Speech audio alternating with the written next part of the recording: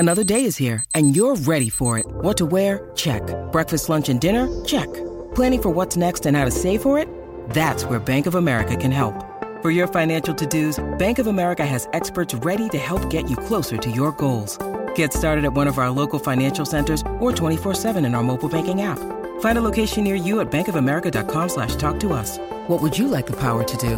Mobile banking requires downloading the app and is only available for select devices. Message and data rates may apply. Bank of America N.A., member FDIC. Sure. And in those days, I mean, the early days, before the computers, it was the IBM Selectric with a ball. Right, with a ball, yeah. Because he could type like 250 words. I mean, like, unbelievable. It's like, you couldn't believe how fast those things would go. And, now, of course, I mean, the biggest bane of my existence is autocorrect.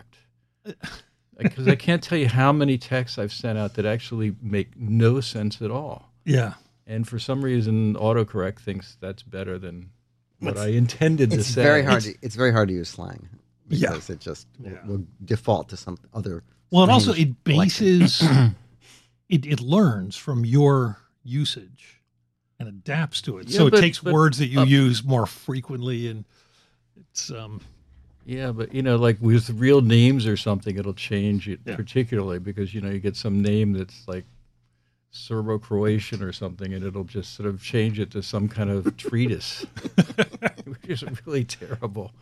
God, someone was telling me they knew they had issues in their relationship when every time he typed his wife's name, autocorrect turned it to the C word.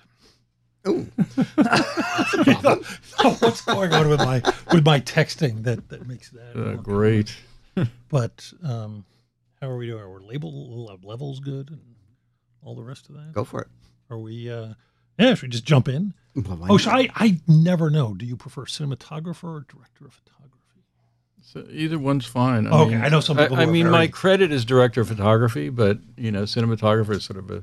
It's funny because I did this film in Germany, which just finished or is just coming out, and because in my contract it says director of photography and all these things like that, and they're saying, well, we want to have it all in German, so they gave me like a choice of all these different names in German, and none of them were right because if you translate, because I would translate back and forth, I go, well, I'm not the chief operator, which is what they kind of said, and I'm not like the something artist or what. I mean, like all these weird I said, just leave it alone. Camera artist. Hi, I'm Josh Olson, and you're listening to The Movies That Made Me, the official podcast of Trailers from Hell.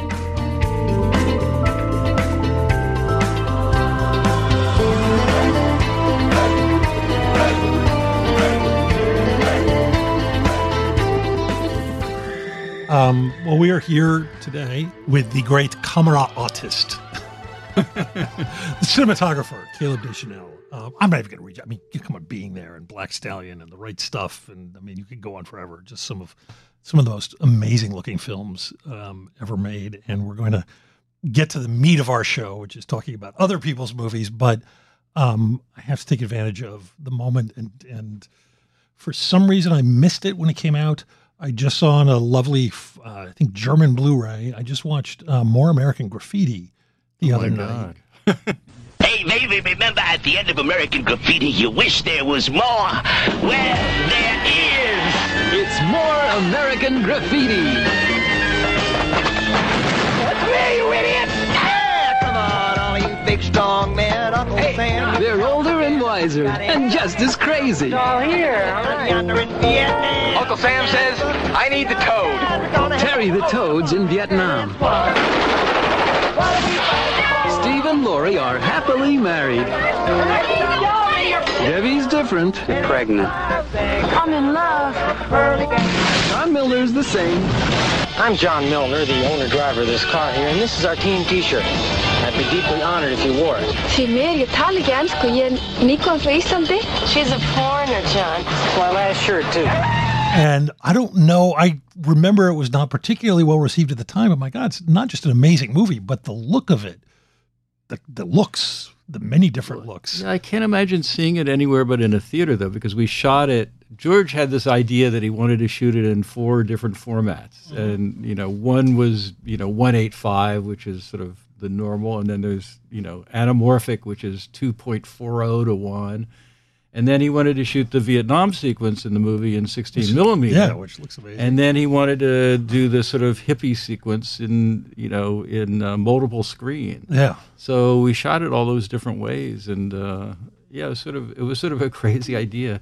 It's funny because Bill Norton, who directed it, had and I, when we were shooting it, really sort of got into all the styles of it. And we're really curious how it was going to turn out. But each one was a whole segment of the movie. The oddest part of it was the fact that this Vietnam sequence, which we shot in 16 millimeter, when we blew it up to 35, it was a square frame in the middle of the anamorphic frame, which is the way the film was shown. And it was too good. So we ended up actually making a print of the film and then making a negative from that and then blowing it up so that it would actually look like real footage as opposed to... How I got to, not to get too deep, because I imagine most people have... Well, you've seen it, right, Joe? Yeah. I mean, it's 4 different years, 4 different New Year's Eves, essentially, over the course of, I think, 1963 to 67, and each one follows a different character, and each of the characters section, from the original American From the original Graffiti, one, yeah. And each one is done in a different style. Right. But the 16 stuff, I mean, there's scenes in that look like they're just actual news footage. Was any of that?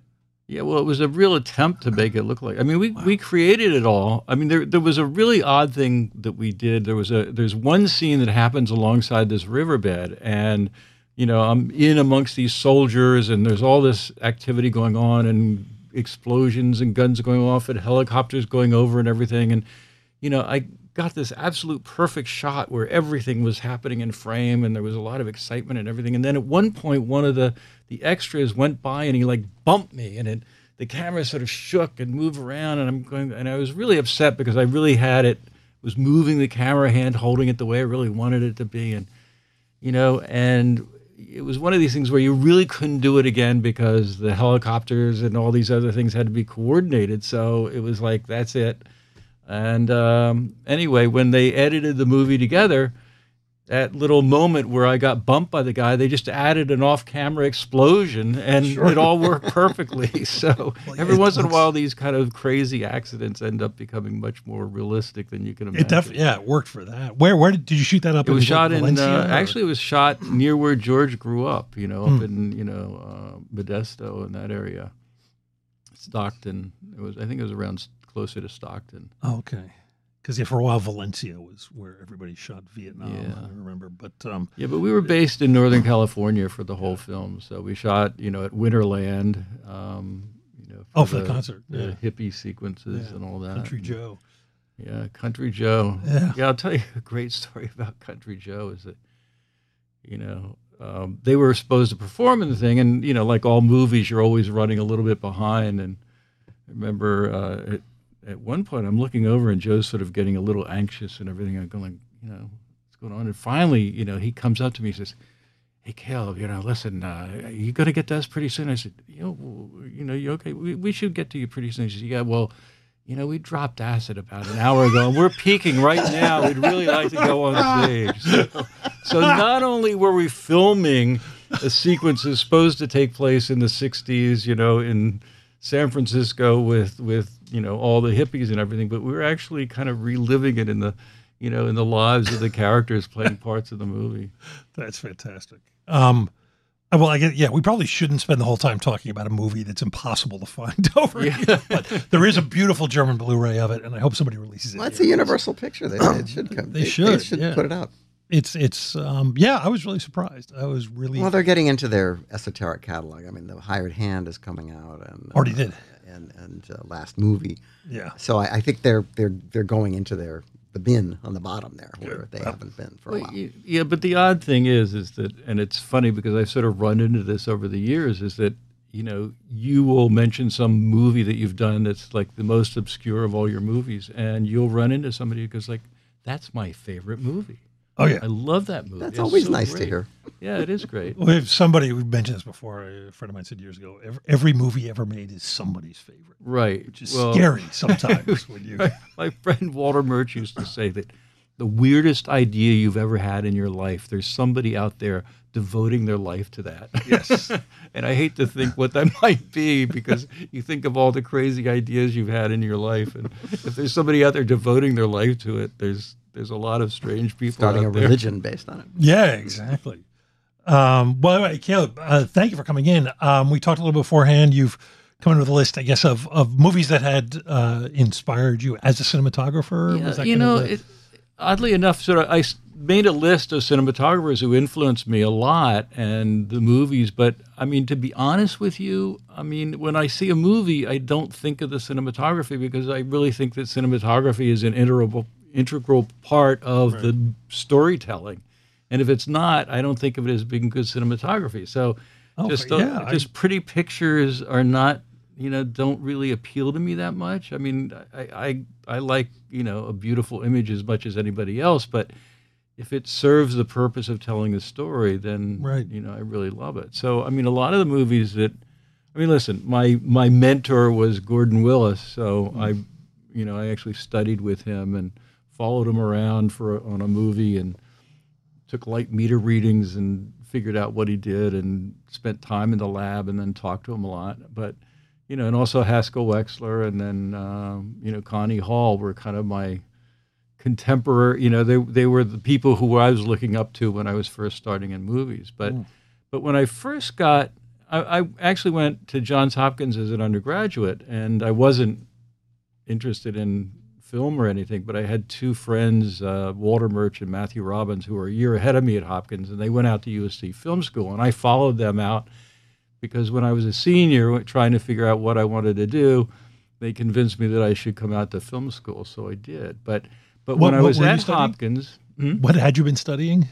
Well, I studied a lot of art history and writing and, all sorts of things. I mean, I started out taking a lot of chemistry and physics and all that, kind of maybe interested in medicine because I come from a long line of doctors in my mother's side of the family.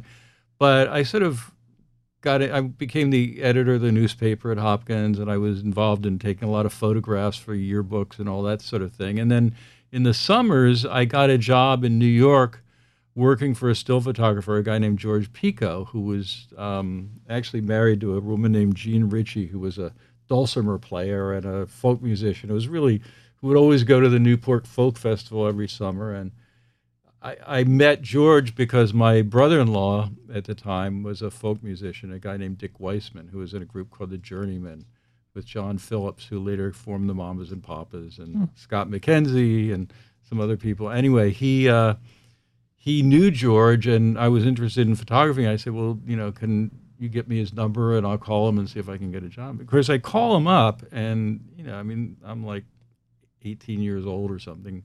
And, I'm really nervous about calling this guy and asking for a job. So we just start carrying on a conversation for a little while. And I say, I tell him I'm interested in photography.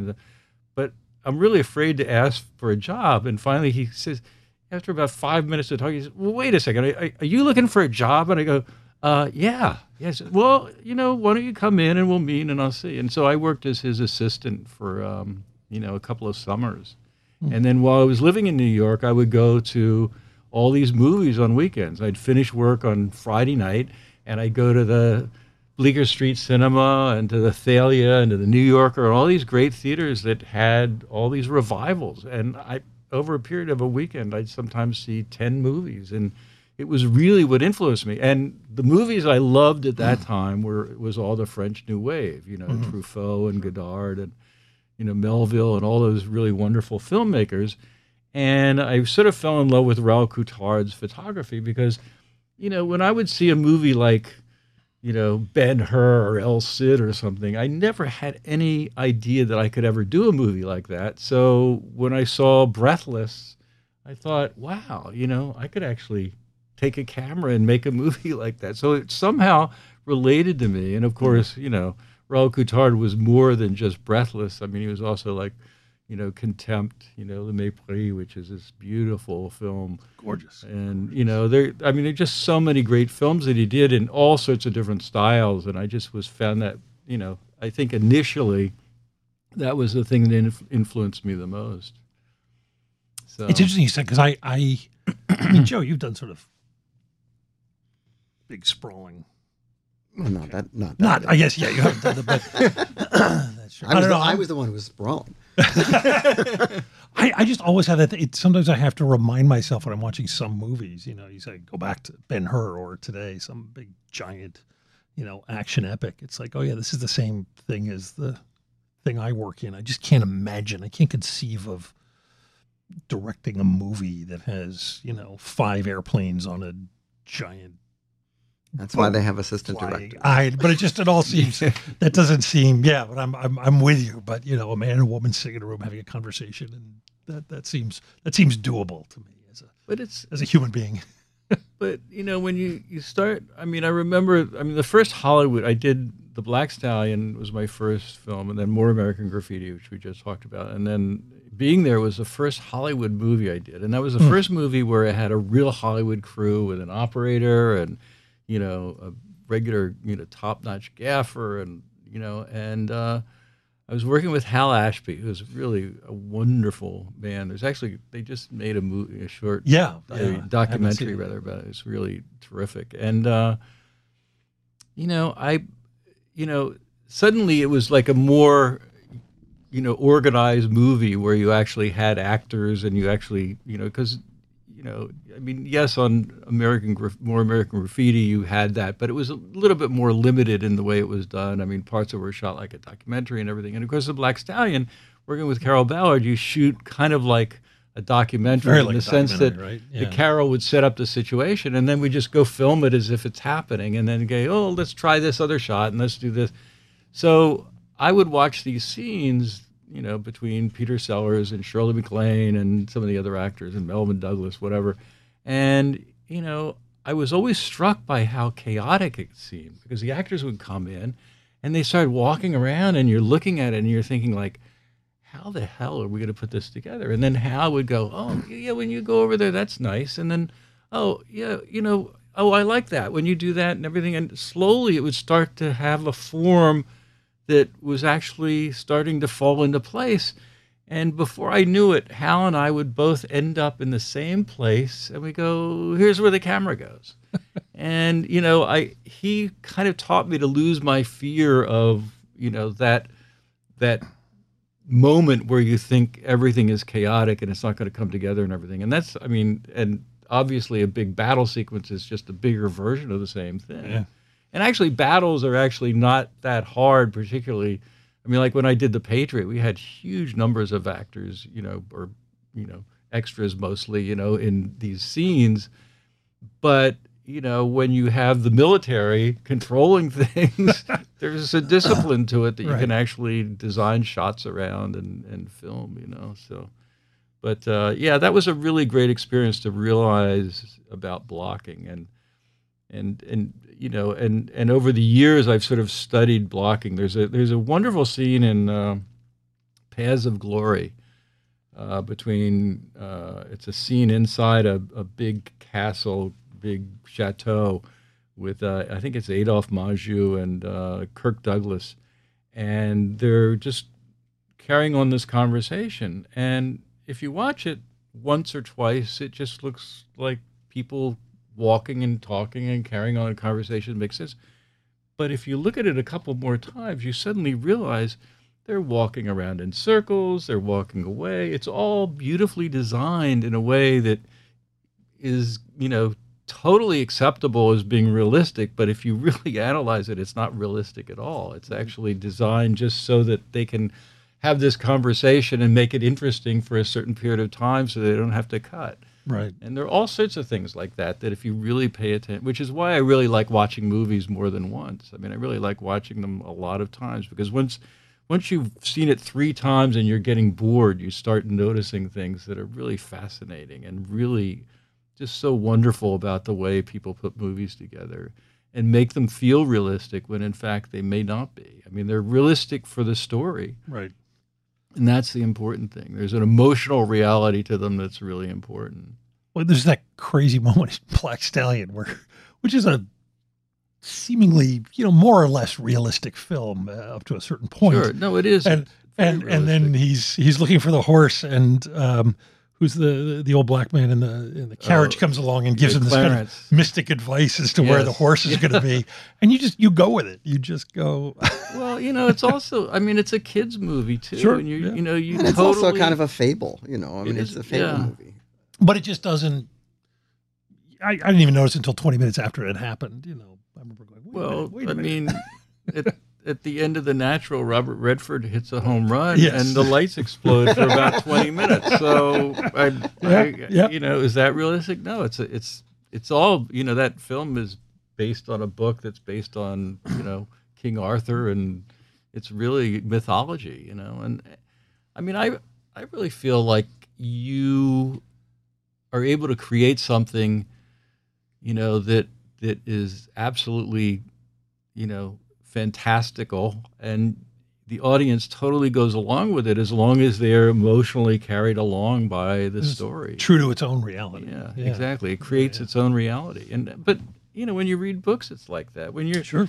I have grandkids, and we read stories to them all the time, and they're outrageous and wonderful, and that's part of our lives.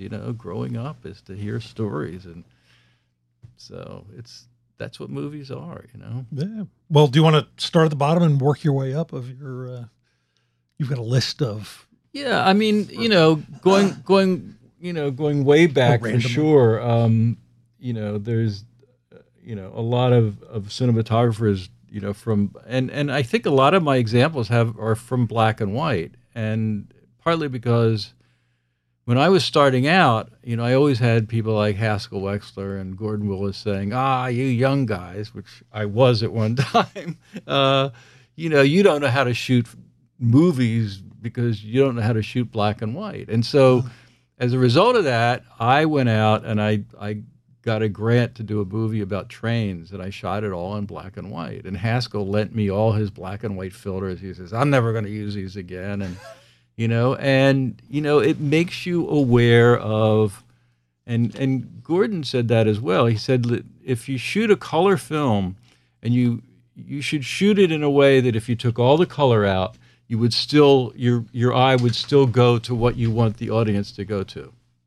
And it's really true. If you look at a Gordon Willis film, it'll be someone in dark shadow against a bright background, or someone brightly lit against a black background, or they're the same.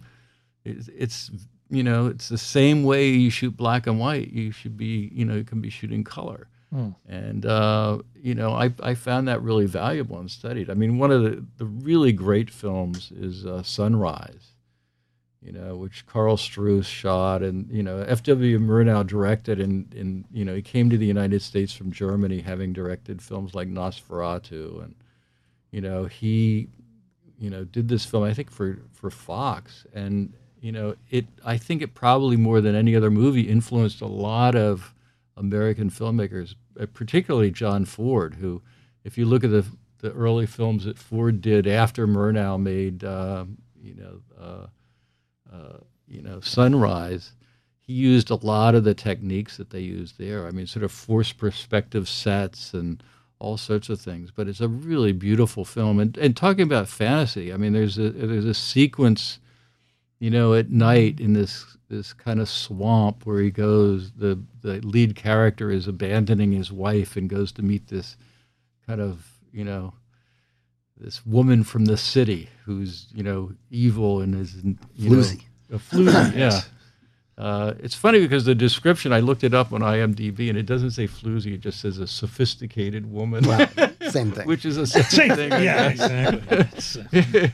But, it's again, it's sort of like a picaresque, only in reverse, this character. And, it's so beautiful and so well done and sort of magical the way it's designed, because they did it on a set, and that they had a fake moon, and they had all these things, and yet you're just drawn into it. And then they do things where they will have the rear projection background change, and do all sorts of things that just draw you into the story. And I can't remember what it is. It's like there's a film that John Ford did not long after that film came out. And if you look at that and you compare it, you see that there's great similarities in the sort of style and the way they designed the sets and everything and told the story. So I'm waiting for Joe to. Well, could be Pilgrimage. It could be anything. I mean, from his Fox period, those pictures are very hard to see. Yeah. Joe has seen everything. I have not seen everything. Well, that's the great thing now, because when I was in film school, if you wanted to see something, you had to call up the studio, get them to lend a print to, the USC or the AFI where I went to school, and they would send up. I remember when I was at the AFI, we would just say, let's see all of John Ford's films. So we order up all of John Ford's films, just watch movies all the time and drink hot chocolate and talk about them. And let's see all of Hitchcock's films, right. or as many as you could. But now you can just bring them up on Netflix. Now it's so Netflix, amazing. I mean, it really is. It's just the availability of everything to influence people and to have people study it. And I hope they do study it because listen, you can't be a great filmmaker unless you watch lots of movies, and you can't be you can't be a writer if you don't read. There's something about knowing it's like learning a language in the sense that, in school, if you learn a foreign language, you got to learn about grammar and punctuation and, all these other things and how where you put the adjective and all this stuff.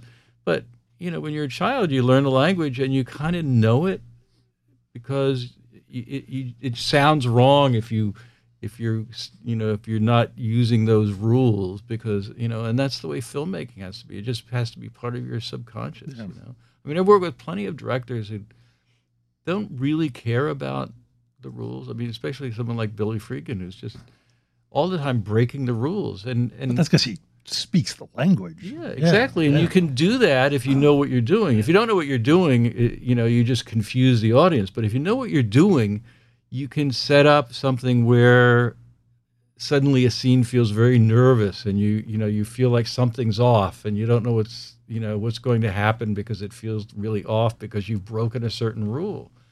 If you look at, the other thing about, doing a movie in terms of cinematography is if you establish a style, of the film and then you break that style, you're indicating the audience that something's going to happen. The example that I like to bring up is like in The Godfather, which is pretty much always sort of eye level and simple tableaus and everything. And there's a certain point in the movie where you suddenly go to this high angle shot when Marlon Brando's in the market and he's about to be shot.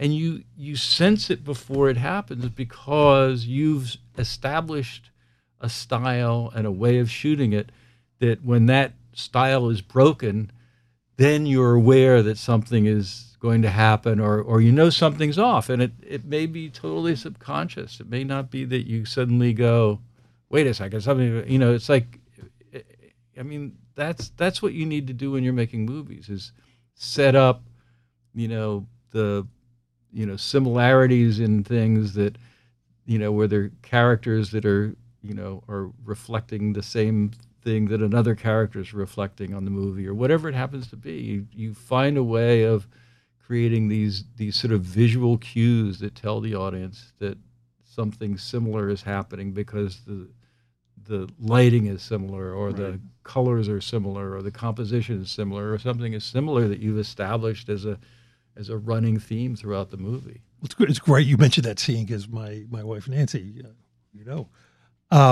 she loves movies, but she's not, one of us. She's not obsessed. Not obsessed. And she had actually never seen The Godfather, and I showed it to her a few months ago. Never seen. Had never seen The Godfather, but she's always very tapped into just the most subtle cues. And I think we're about half a second into that scene, and she goes, "Oh, he's getting shot." Yeah. Well, maybe she's seen too many movies. Or maybe she's seen too. Yeah, that could be. But yeah. Yeah. No, it's sort of wonderful, that there's so many different ways of telling stories visually that, if you're really aware of it. And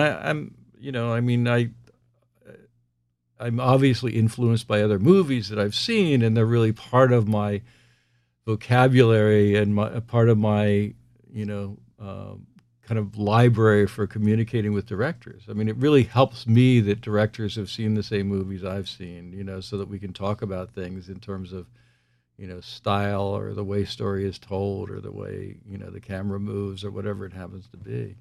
But, I mean, another factor is, for me, aside from movies, is painting and, and photography, but mostly painting, because, I mean, I like to think of painting as being sort of a frozen moment in time. And if you look at, Renaissance painting, a lot of it is either, influence, is telling mythological stories or religious stories.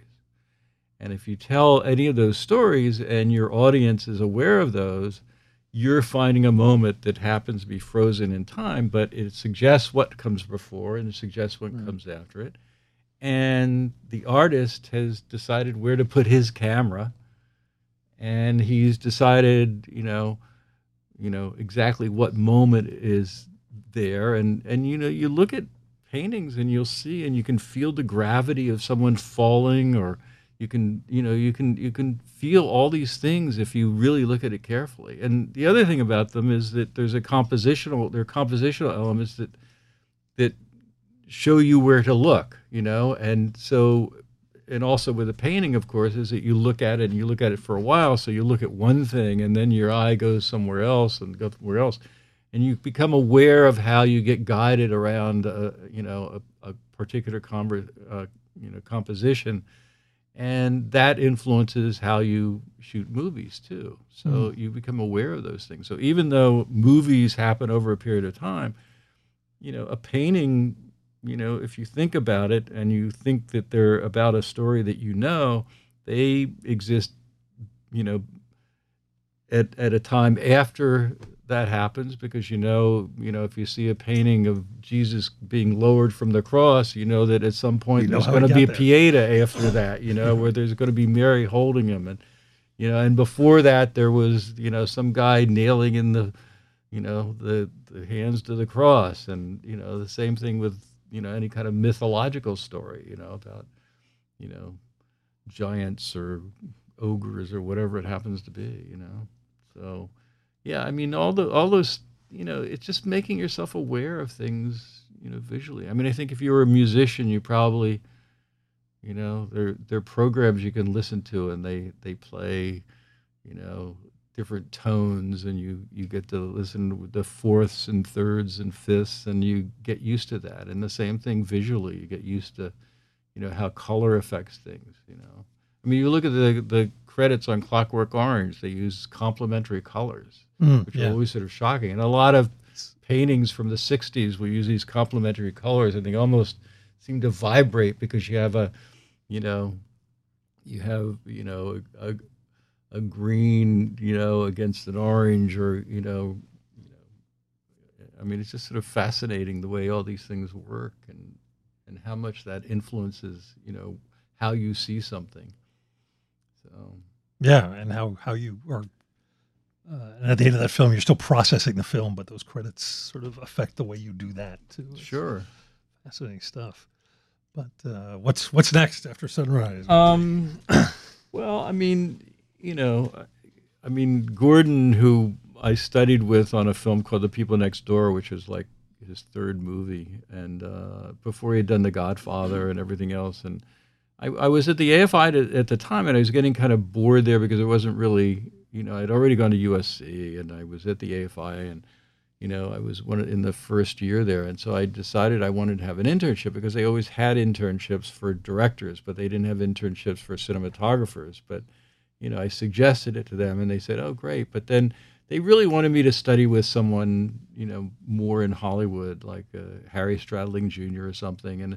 But I'd seen, the first, End of the Road and Loving that Gordon had shot, and I really liked his style of shooting, so I really wanted to study with him. And and in the end, I sort of ended up paying for it myself and doing it myself. And my brother-in-law was a record producer in New York, and they lived in New Jersey, but he had an apartment in New York with a Murphy bed that he would use when he was in the city, and then during the day, some guy would use it as a graphics studio and would come in, and so I would sleep there at night, put the Murphy bed back, put all my stuff off to the side, and then go off and spend the days with Gordon. But Gordon, I mean, he shot both all three Godfather films. He shot Annie Hall. He shot Manhattan, All the President's Men, Clute. I mean, all these sort of amazing movies. But he never, he was nominated for Zelig and I forget Godfather 3 or something, but never for the movies that made the biggest impact, because he was sort of an outsider in Hollywood, and I think he was, his style, which was so different than old Hollywood movies, was something they just, Didn't they call him the Prince of Darkness? Yeah. Yeah, but it's sort of, I'm always bothered by things where they just reduce somebody to one thing, and if you really look at his movies, it's, he created his, on the screen, the way you create darkness is by having light in certain places, and then it makes it dark, because if you just show all black, it's just sort of murky on the screen. Right. I mean, now you have these laser projectors where you can actually get absolute black on the screen. But, in the old days when you're running film through the camera, if you had the blackest black you could get, on a piece of film rolling through a projector, it would still be kind of murky on the screen. And the way you made that murkiness look black is if you put a light bulb right, on one side of the screen, everything else would go black. But if it's all black, so, Gordon was very good at sort of using light to create darkness and shadow. And, I'm amazed, though, that you're right. He wasn't nominated for a lot. No. I mean, when I think of Godfather, I think of that opening eventually the scene. Academy gave him a special Academy Award for his body of work, which was really great. Yeah, I mean, it was really odd that, these movies that, like The Godfather, that would get like 14 nominations or something crazy, and then they somehow omitted the fact that, it was photographed, in this sort of wonderful way. Yeah, It was a big part of that storytelling. I mean, Francis and Gordon, I don't think got along very well, but at the same time, despite the fact that they did 1 and 2 together, Francis really wanted them to do 3, even though they were just on each other all the time. Yeah. But, I think Francis respected, what Gordon brought to it, even though he drove him crazy. So, I mean, and then, of course, Haskell Wexler, who was a big influence on me too, was, he came out of, doing a lot of documentaries and that sort of thing. And he, of course, won an Academy Award in black and white for, Who's Afraid of Virginia Woolf, and then one in color for, Bound for Glory.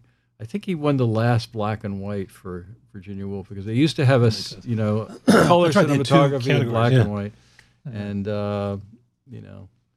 it's sort of too bad, because, black and white was really beautiful. There's so many, amazing movies that were made in those days in black and white. Of course, Citizen Kane, Greg Toland, who was another really great cinematographer, who was probably most famous for deep focus. I mean, it's like saying Gordon Willis, the Prince of Darkness, Greg Toland, deep focus. But by deep focus, they basically mean, wider lenses that see everything. And apparently, Greg Toland was just, he took Orson Welles and took him to his house and spent time with him before they did the movie, and really educated Orson Welles, who just was coming out of the theater, and then together they made one of the most incredibly visual movies ever. And the other thing that was really amazing was that Lynn Dunn did all these visual effects, who had done King Kong, and then he did the visual effects in Citizen Kane, and Orson Welles was just not afraid to just use all these visual effects in the movie and miniatures. And Lynn used to have a show that he would do, and he would bring around all the clips from the various scenes in Kane, which have effects in them that people don't notice because they're so well done. And he had the varying stages of the black spaces where the actors go, and then the paintings and the pans and the tilts and all that kind of stuff. And it was quite amazing. And Linwood was a great raconteur. So he would every couple of years he would appear down at the L.A. County Museum with his show, and it would be just amazing for us film students. Yeah, I mean, and in those days, I mean, now it's all done in computers, and they build models in the computers and all this stuff. But I mean, in those days, you really had to think it out and figure out how to do it. And they did matte paintings, and they did miniatures, and they timed the pans to work, and it's really quite remarkable what they were able to do in that day. And there are a lot of visual effects shots in Citizen Kane. Yeah.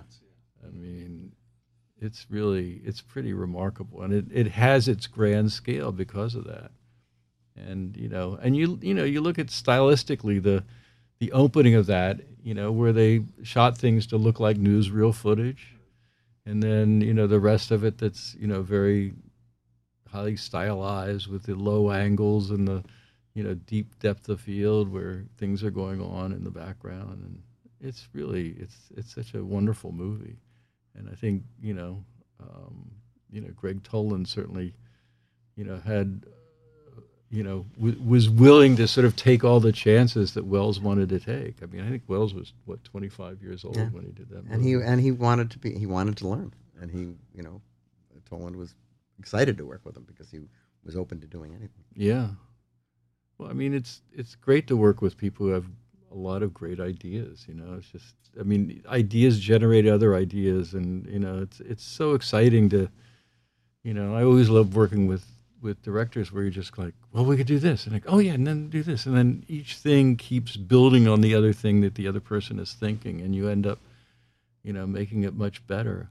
I mean, I always like to be really prepared when I do a movie. I mean, I always like to read scripts a number of times, and I'll do my own storyboards just for myself, even though they might hire people to do the storyboard. But I like to, as a representation of what I think you need to get out of a scene. In other words, like you read a scene and there's, probably 5 or 6 things that you really need to get across in that scene. Just like an actor reads the part and goes, well, I have to make my argument, and they have to make their argument, and, how does the conflict get resolved, and then what's happened, and who's on top and who's on the bottom, and who's reflecting, what's going on, and, and then the reality is that, the movie's not made till you're on the set.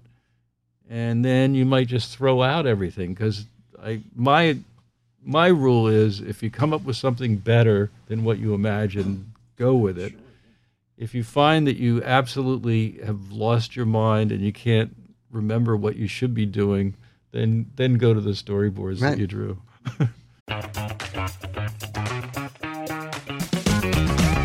Hey there, I'm Dylan Lewis, one of the hosts of Motley Fool Money. Each weekday on Motley Fool Money, we talk through the business news you need to know and the stories moving stocks on Wall Street. On weekends, we dive into the industries shaping tomorrow and host the experts, authors, and executives that understand them. Tune in for insights, a long-term perspective on investing, and of course, stock ideas. Plenty of them. To quote a listener, it pays to listen. Check us out and subscribe wherever you listen to podcasts. Have we talked about this? Have you seen the Godfather notebook that I can't remember who published it. There's a regular hardcover version, and then there's a recreation, and it's Francis Ford Coppola's notebook for The Godfather, in which he took every page of the book, taped it to a piece of paper, writes handwritten notes all over it, and then it's broken down into sort of chunks of story, and then in each one he goes through, for me at least, sort of the stuff that you would think would be obvious, what needs to happen in the scene, what it needs to look like. I mean, but he's thought everything out to the nth degree. My favorite section, though, is he has an essay after each one of, here are all the ways I could now fuck up this scene. And he tries to anticipate all the ways he will mess it up so that he can be prepared not to. And I thought that was kind of inspired. It's an amazing book. It's worth looking at.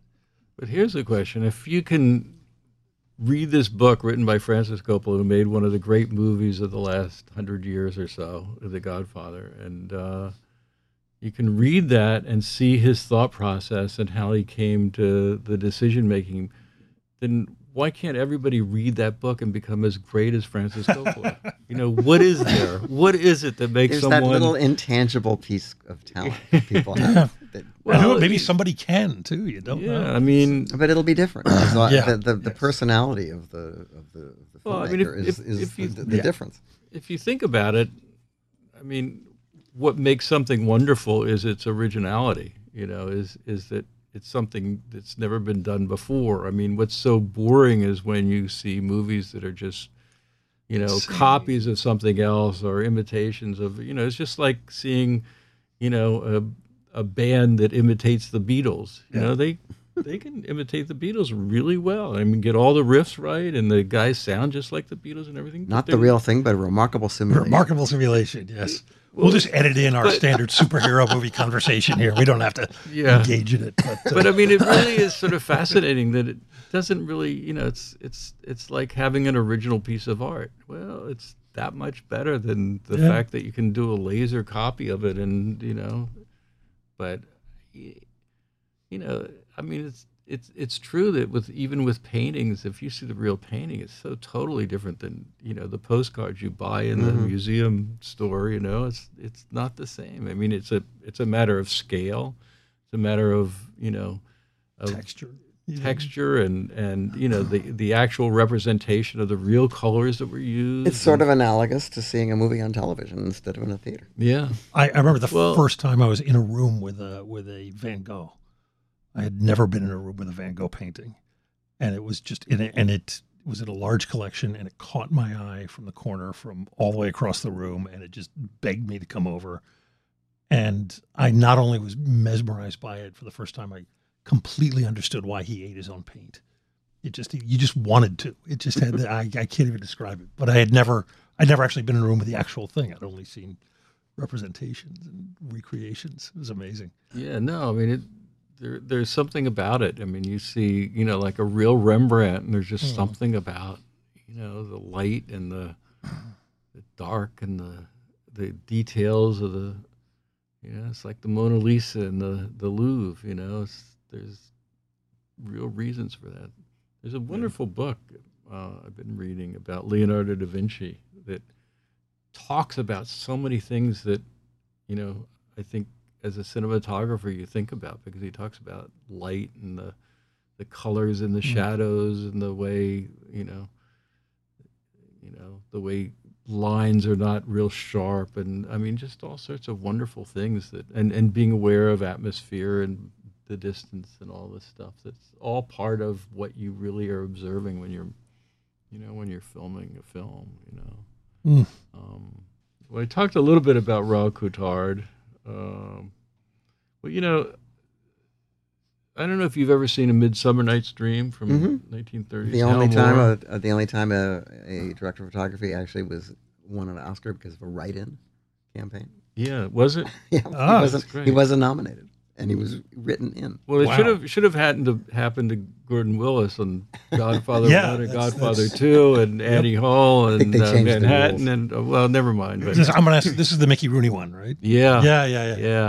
It's phenomenal. I mean, it's amazing. I mean, I've seen pieces of it on the original Nitrate film, and it's just astounding. How there's so much depth. It does gauze filters and all sorts of sparkly things on the lens, and I mean, it's the most fantasy-like fairy tale movie look that I've ever seen in a movie, and that's 1935. Yeah, no, I mean it's incredible, and you just have this feeling of them creating this world that you can't even imagine how they created it. I mean, these things with these sort of dancing fairies through the things where they're floating in air, and I mean it's just astounding. I don't really. And it's a filmization of a play that was done at the Hollywood Bowl frequently, and it was very popular. It was a sort of an annual kind of a thing, and then I guess Jack Warner decided that they wanted to make a movie, and so they brought Max Reinhardt, who had directed the play, which may have started in Germany for all I know, out to do it, and they spent a lot of money and had all of their contract players in the movie, people like Joey Brown doing Shakespeare. And it was Mickey Rooney doing Shakespeare, and it's quite an amazing film. I don't think I've ever seen the whole thing. Is there a? Yeah, it's out. Yeah, you can see it. I mean, I have to say, you can never quite really appreciate it as much as you would if you get to see it on the big screen, because it's you can imagine it existing on a computer screen or a TV screen. You can imagine those effects, but to realize that they did it, in 35 millimeter black and white, beautiful nitrate film with incredible deep blacks and sort of velvety whites and grays. I mean, it's just really, the tones of it are so incredible. It's really it's quite remarkable. It was Olivier de Havilland's first movie. Oh wow! And she's incredibly gorgeous, as is Anita Louise, who plays the Queen of the Fairies, and they're just they're goddesses. Did it come up when you were working with the Mick or? No, but I mean, working with Mickey was a pretty amazing experience, because there was this one incident that happened where he's teaching Kelly Reno, the little boy, about riding a horse in a race and everything, and he's got him on a bale of hay, and he's sort of showing him how to throw his arms forward. And meantime, Mickey's standing he's right in front of Kelly, and he's holding him by his arm and sort of forcing him back and forth. And every once in a while, Mickey would grab Kelly's arm and squeeze it really hard. And when he squeezed Kelly's arm really hard, Kelly's eyes would pop open, and he'd stare at Mickey like this and everything. And we're going, and Carol kept saying, like, what the hell's Mickey doing? I go, I don't know what he's doing.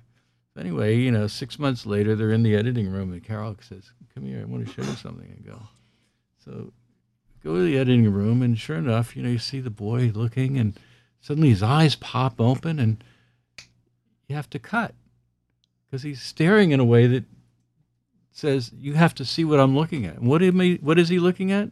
Mickey Rooney. Oh, in a close-up. Oh, So, it's like, there, He knew what he was doing. There's somewhere on the internet, because I've heard it, there's an interview with John Frankenheimer talking about doing the comedians for Playhouse 90 and working with Mickey Rooney, and how when they did the read-through, when they had when we got all the actors together, and they did the read-through, and at the end of the read-through, all the other actors were coming up to Frankenheimer and saying, oh, we're being blown away by Mickey. He's so good and everything. I mean, we're never going to be able to, compete with him on the screen. It's going to, we're really, and Frankenheimer reassured them, no, don't worry about it. You'll all get better, and, it'll settle in. It'll be really good and everything.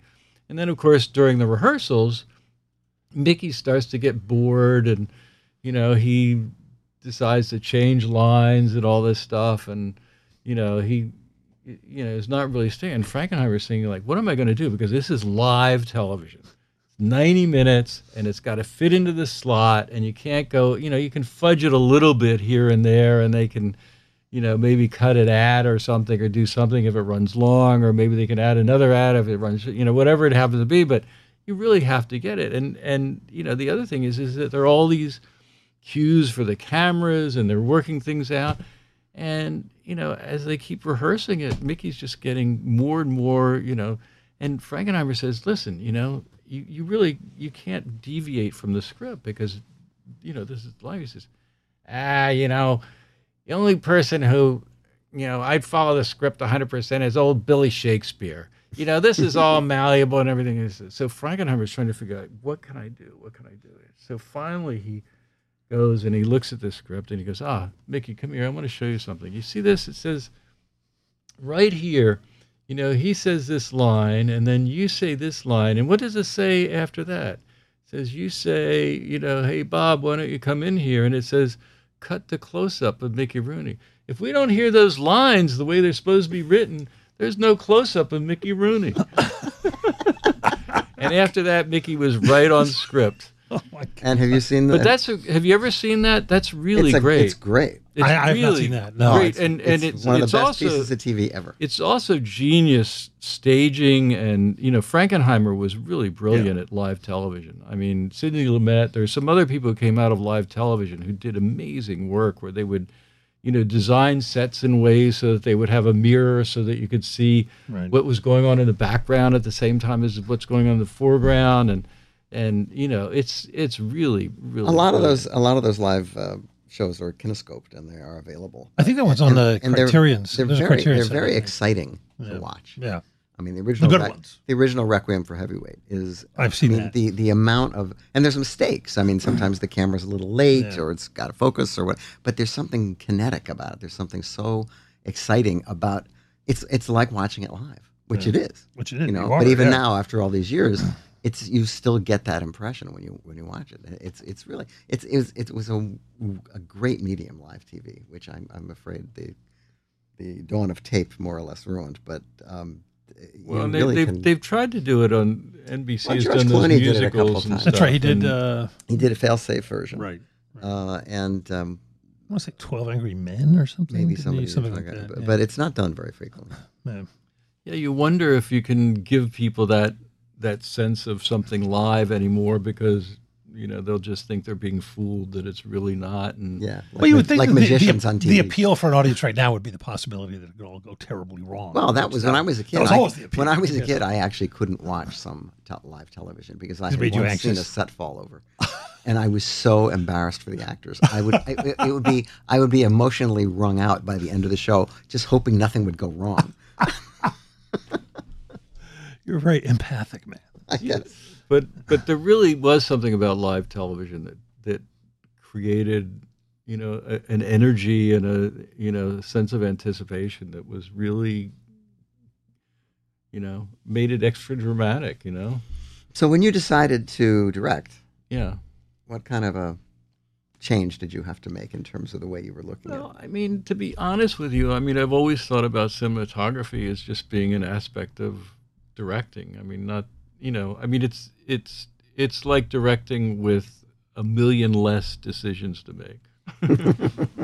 I mean, if you're a director and you're answering 5 million questions in the course of a movie, as a cinematographer, you're only figuring out maybe 1 million. Because I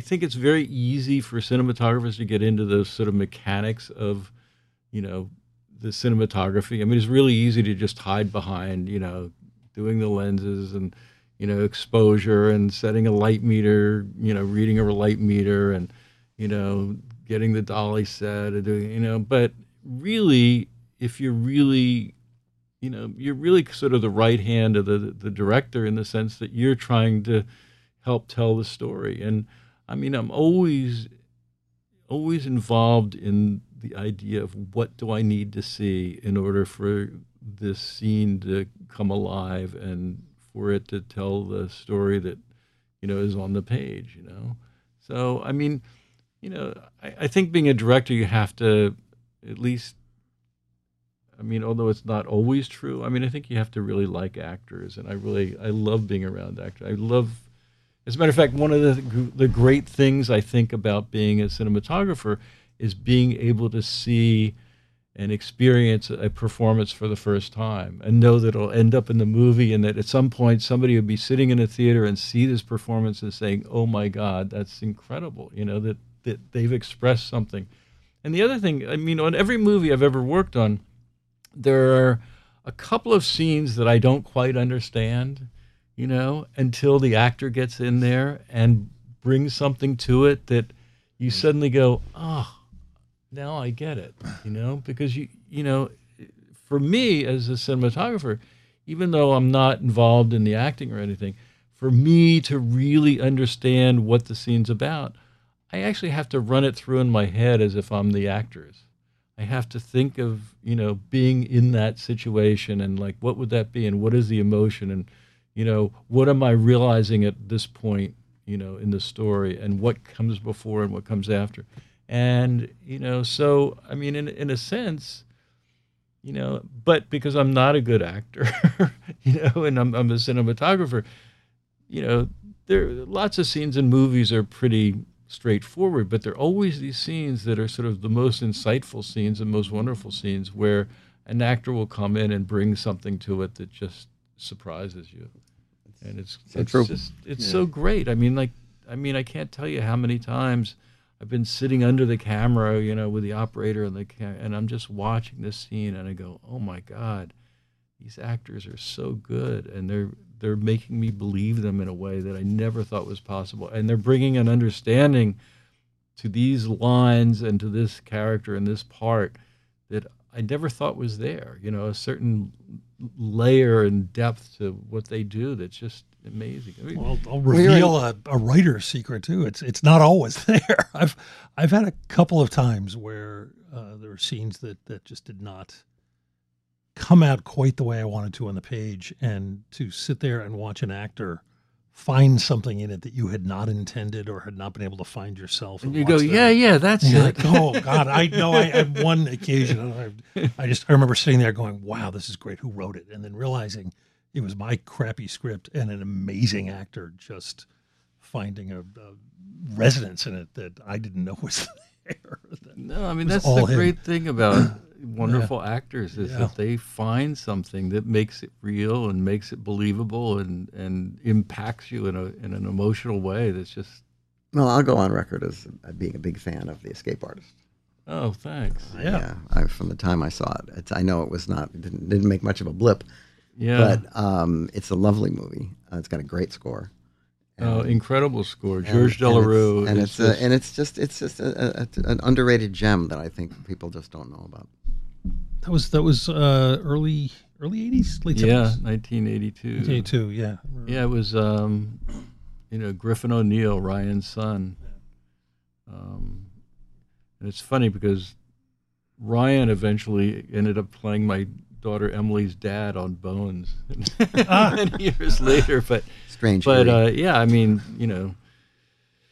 Raul Julia and Terry Garr and Desi Arnaz. I mean, Raul Julia as Desi Arnaz's son is like, was so. I mean, I really love the cast. I mean, that was a great thing because Fred Roos, who was one of the producers on the film, along with Francis Coppola, was a casting director before he became a producer. So he always had these sort of crazy... I mean, he's the guy who came up with Mickey Rooney for the Black Stallion, who thought that would be really great. Because wow, yeah, I can't imagine anybody there's something about casting where if you cast somebody who in their lives has been sort of living, the story that they're telling, and the idea of Mickey Rooney playing, this sort of has-been horse trainer and who's going to make a comeback, in a way it sort of, mirrored what was happening to Mickey Rooney because he made a real comeback after doing the Black Stallion. Yeah.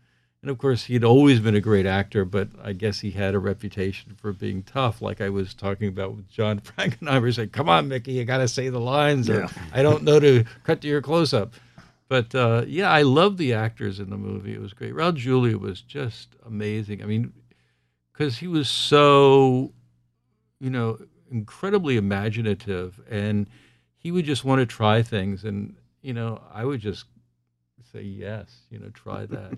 He would just do some imitation of, some cartoon character or something. And, he was just great, And I mean, I really loved the story too, because it was really this, sort of magical book about, I just loved the idea of a boy who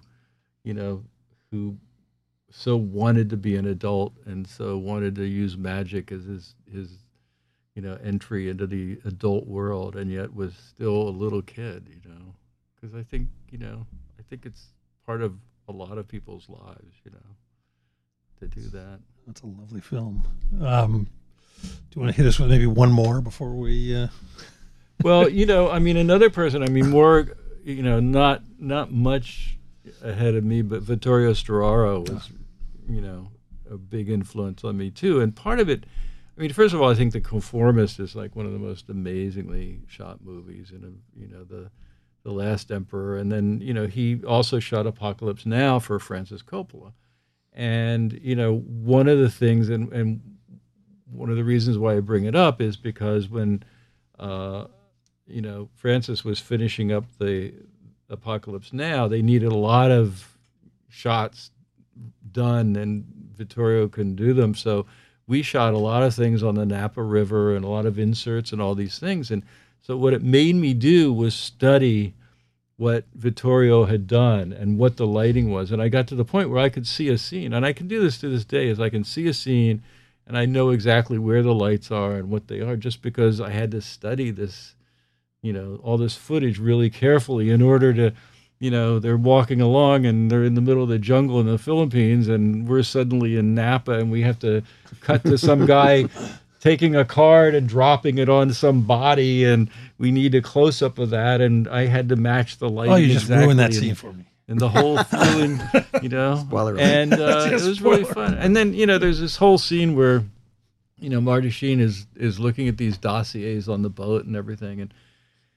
I mean, the thing is really, if you look really carefully, you can see that Marty looks a lot more healthy than he does in the rest of the movie because he put on a little bit more weight because he had lost so much weight when they were in the Philippines. And so we're filming them, like 2 years later, on the Napa River on these PBRs. And then we built a whole rig with some strips of bamboo and stuff, and then put it on a turntable so that the light would move across all the dossiers and things, and just figuring out all these different ways to keep something alive, rather than just, because what I really hate, and it's actually something about there are parts of like the Natural where they have these newspapers and things, and it drives me crazy because they're just kind of like real ordinary, They don't think about fitting them within the context of the movie and stuff. So yeah, that was a really wonderful experience to have to force myself to really be aware of how something went together and how you can fit something into something that's already been done and make it look exactly like what was done. Was that intimidating at all to have to kind of smoothly? Not really. I mean, because I think back to the number of films I've done where you film part of them, like in The Natural, there's a scene where, Redford, as a young Redford, strikes out the whammer and everything. And then at the end of the scene, he's running away and the kid says, what's your name? He says, Roy Hobbs, and he's waving from the train and everything. Well, we had this train in New York and we shot all that stuff, but we never got the shot of Redford. So we shot that scene in Train Town, in Griffith Park, and we just put a dolly along a train that was just sitting there on the tracks, and we just dollied back as if the train was leaving. And Redford waves, Roy Hobbs, I mean, then there's a scene at the end where he goes back and he sees Glenn Close, and we're in a set that was in Buffalo, New York, and there was nothing to look at outside because it was on a set. So we went to a street in Venice, which still had cobblestones and everything, and we built a window and up on a platform, and we looked out the window, and Glenn Close goes to the window in the set in Buffalo, and she looks out, and there's Robert Redford in Venice, California, walking away. And then in Spiderwick Chronicles, we did a scene, in a set in New York, it was in Canada, and then we had to redo some things, and they rewrote some stuff, and so we ended up shooting. We had brought the set here, and then we shot the kids in one direction, and then we shot in the other direction, and we had to go to London in that because the actress who was there, so all the time you're doing stuff to piece things together, and I find it sort of exciting and sort of fun to sort of fool people that way. And, you can only fool people if you're really aware of what it is what are the cues that tell people that you're in the same place. I mean, it's, lighting, it's the same lenses, it's the, compositional elements. I mean, it's you just become aware. Sounds like you had fun. Yes. No, I like the fact that you get to fool people that way. Sometimes. If you ever want to have you watched Sense8, Joe, or have we talked about? We haven't talked about. If you want to give yourself a headache just thinking about production, it's the Wachowskis. Oh, I know, because John Toll shot that. Okay, yeah, where they're shooting on 6 different continents. I know. He and I had dinner one night because we were both in Berlin together a couple of years ago, and he was on that, and he's, they're shooting in Berlin, and then they go to South America, and they do, But they're doing what's happening. If people haven't seen it, there'll be a character in Sweden who's psychically connected to a character in Africa somewhere. I can't remember which country, but they're able to see each other and communicate with each other, and they'll shoot it like a regular conversation, but they do it from both characters' perspectives. So they're shooting all of one character's shots in Sweden, and then 9 months later, they're shooting the other character's sort of reverse angles in Africa and having to, it's just, you can't help but think about that stuff while you're watching it. Just the exhaustion. But did he shoot the whole thing? I think he did. Wow. I'm not sure he shot, he shot, certain big sections. Or maybe of it the for video, sure. yeah. I know he went all over the world. Went to India and Africa and all these other places, It's a lot of plane tickets. A lot of plane tickets, yes. I have to say, I used to be really excited about those things, but, after a while, you've been so many different places at a certain traveling point. is much worse now than it was before. Yeah, I've enjoyed the fact that I've been filming here for the last year or something, so that was great. But well, it's great. Do you want to do one more, or are you okay for time? Well, Eugene Shufton, who shot The Hustler, sure, and also shot a film called Lilith, which is a film I One of my really favorites. loved. I love that movie. Nobody knows it. I've never even heard of it. I've been trying to. It's with Gene Seberg and Warren Beatty, and I've been trying to find a trailer. And Peter Fonda. A trailer for Trailers from Hell for years, and I've never been able to find one. It's a picture of mental illness. It's Robert Rosson's last picture. Wow. Yeah, the film, I guess, was not much of a success, and I think he was really bothered by that. Well, he and Beatty didn't get along, and so it was a very unpleasant experience apparently. But it's really a lovely movie. Is there any way to see it? I've never even heard It's on video. Is it? Yeah, I saw it in college, and I was just, I don't know whether it was just sort of matching up with, a certain psyche of, the sort of beauty of insanity, and it was just something sort of wonderful about the movie that I just sort of found really fascinating. It's just sort of the allure of, Here it is. The idea that, creativity and, and insanity and the intersection of the two. I can't say that it's all in that movie, but I sort of was getting that out of it. I actually, the movie that is just coming out now, which is a film I did with Florian Henkel von Donnersmarck, who directed The Lives of Others. This film is based on the life of Gerhard Richter, and it's got a lot to do with that idea of what it is that inspires people and what is creativity and what is, and how close is that to madness? Pardon? And how close is that to madness? Yeah. It's really kind of fascinating. Is that just something we tell ourselves to make ourselves feel good, or is? Yeah, it's funny. You the fact that we both have these obscure movies that we like is really And we probably saw them around the same age. Yeah. No, That was amazing. I've never even heard of that. And that's oh yeah, it's great. Well, you saw The Hustler, right? Of course, yes. Of course, that's he was a very talented. The Shufton process, the whole idea of forced perspective and small sets and putting people. Darby O'Gill and Little People was shot with the Shufton process, which was in order to make people look small, you put them far away in the back of the set, and then you have an actor in the front, and you shoot it and light it in a way that the camera thinks that it's all on one plane, but in fact it's miles of. Shufton, started out in Germany, and he did the visual effects on Metropolis. Was pretty much a visual effects kind of cameraman for a while before he started. He came to America and worked on Poverty Row movies, but he usually couldn't take a credit because of the unions. But he got some consultant credit or something. Or is it, no, he's a DP. He's a DP. Okay.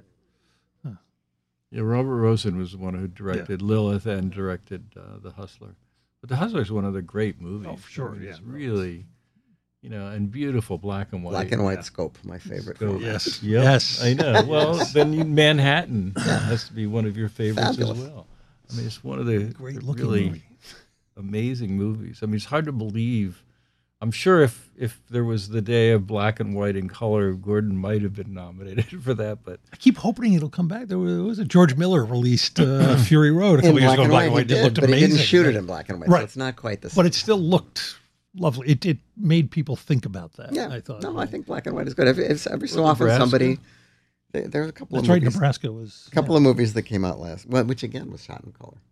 yeah, but it was shot because they had to shoot it in color. Right. I mean, in what's the the sense that John the camera Norman, the General, where he shot it in color and then digitally, drained and then it. they added the grain to it, but it was really convincing. But they made him shoot it in color. Yeah. Well, they usually do it because they want us to have a backstop. So they. Right. And I've seen it. I've seen Nebraska on TV in color.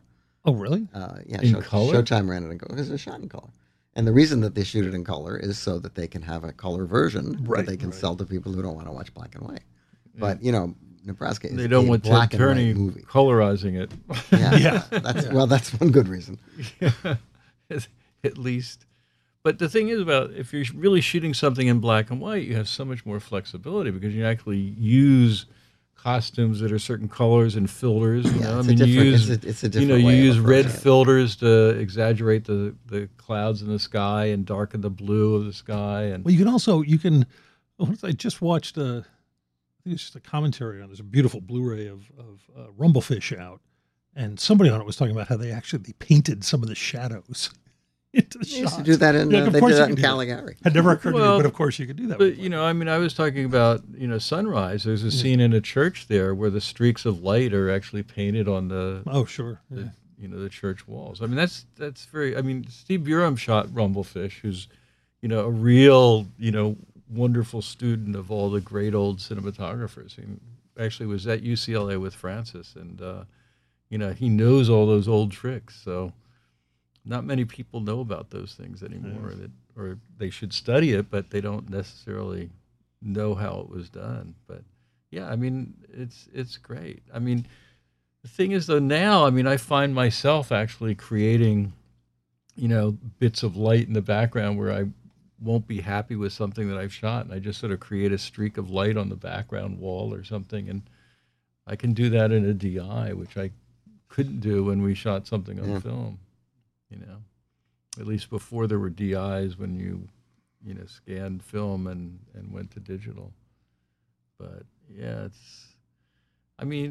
that's another thing that I find really interesting too, is the idea that in the old days you used to have, you used to film something and then you'd have your opinion about it. And then the next day you'd see dailies and it would either be better or worse than what you thought. And that was it, right? But you would actually have, a chance to be separated from the excitement of being on the set. And now it's all instant. Yeah, now it's instant, and you no longer experience it as an audience. Whereas when you had dailies, you actually experienced it as an audience, which is you're separated from the day where you're under all the pressure and everything, and you have a certain feeling that you got it or you didn't get it, and the next day you look at it and you go like, we didn't get it. Or, in lots of cases, believe it or not, I would say more than not, things are better than I expected them to be, which is really nice. So that you would go in the next day and say, oh, it's terrific, and we don't have to reshoot it, or we don't have to get that extra that goes shot. with being, I think, What's that? Most people who do some version of the things we do have a kind of perfectionist element. So you're going to think in the moment that it's nowhere near as good as I you mean, want it to be. that's the other thing about, talking about perfection is that, for the most part, I like to build like mistakes into things. Mm. And I like to do it because I think it makes us believe them more. Sure.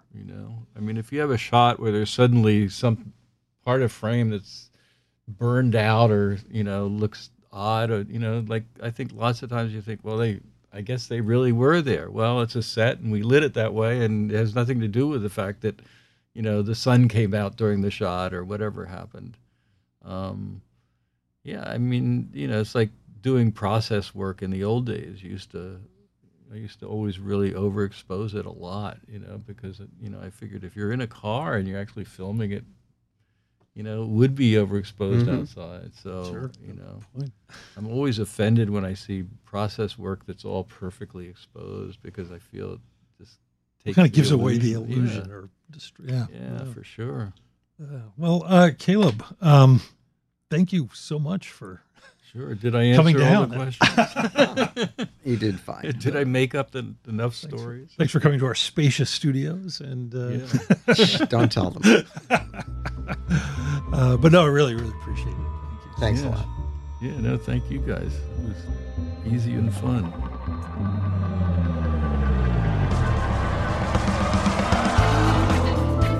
Our show was recorded in Hollywood, California, at Crossroads of the World. We're the official podcast of trailersfromhell.com, the best damn movie website there is.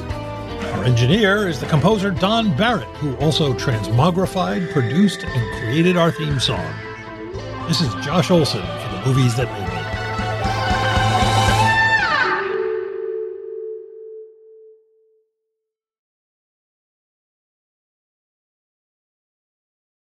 As a longtime foreign correspondent, I've worked in lots of places, but nowhere as important to the world as China.